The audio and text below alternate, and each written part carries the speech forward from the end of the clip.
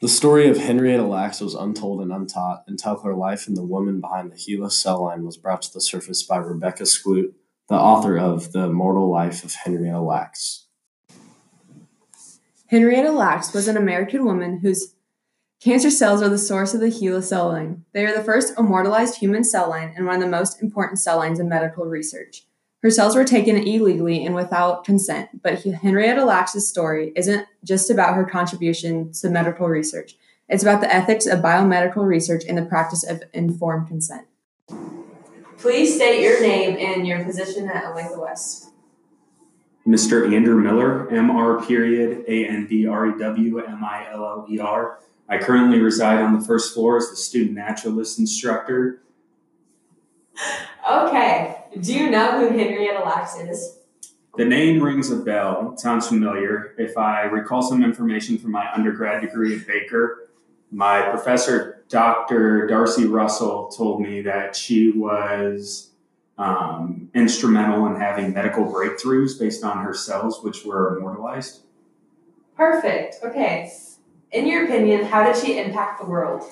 Well, obviously, when you talk about impact, you have to look at if she did something positive. And I think if you look at the fact that her cells led to many breakthroughs, medical breakthroughs, I'd say that would be positive, including pretty much eradicating polio from the United States, which I think if we look at it, polio, affected so many people, made it such a detrimental disease. And the fact that her cells pretty much eliminated that, pretty big deal. Thank you so much. Yeah, no problem. Shout out to D-Rose. In 1951, Henrietta Lacks came to Johns Hopkins Hospital in Baltimore, worried about a lump in her abdomen, where she was diagnosed and treated for an aggressive form of cervical cancer.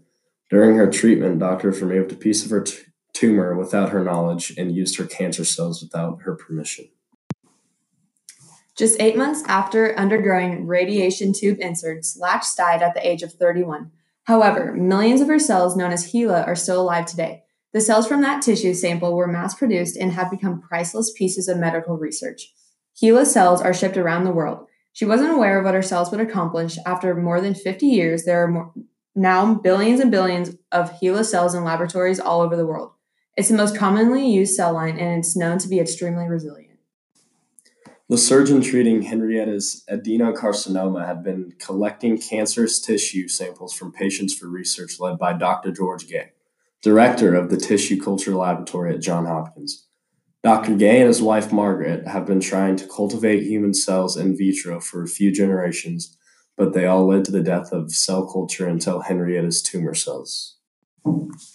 Over the past several decades, this cell line has contributed to many medical breakthroughs, from research on effects of zero gravity in outer space and the development of the polio vaccine to the study of leukemia, the AIDS virus, and cancer worldwide. Although many other cell lines are in use today, HeLa cells have supported advances in most fields of medical research in the years since HeLa cells were isolated. 60 years ago, polio was one of the most feared diseases in the U.S. By the 1950s, polio had become one of the most serious communicable diseases among children in the United States. In 1952 alone, nearly 60,000 children were infected with the virus. Thousands were paralyzed and more than 3,000 died. On March 26, 1953, American medical researcher Dr. Jonas Salk announces on a national radio show that he has successfully tested a vaccine against the virus that caused the crippling disease of polio. Salk created the first safe and effective polio vaccine using the HeLa cell line.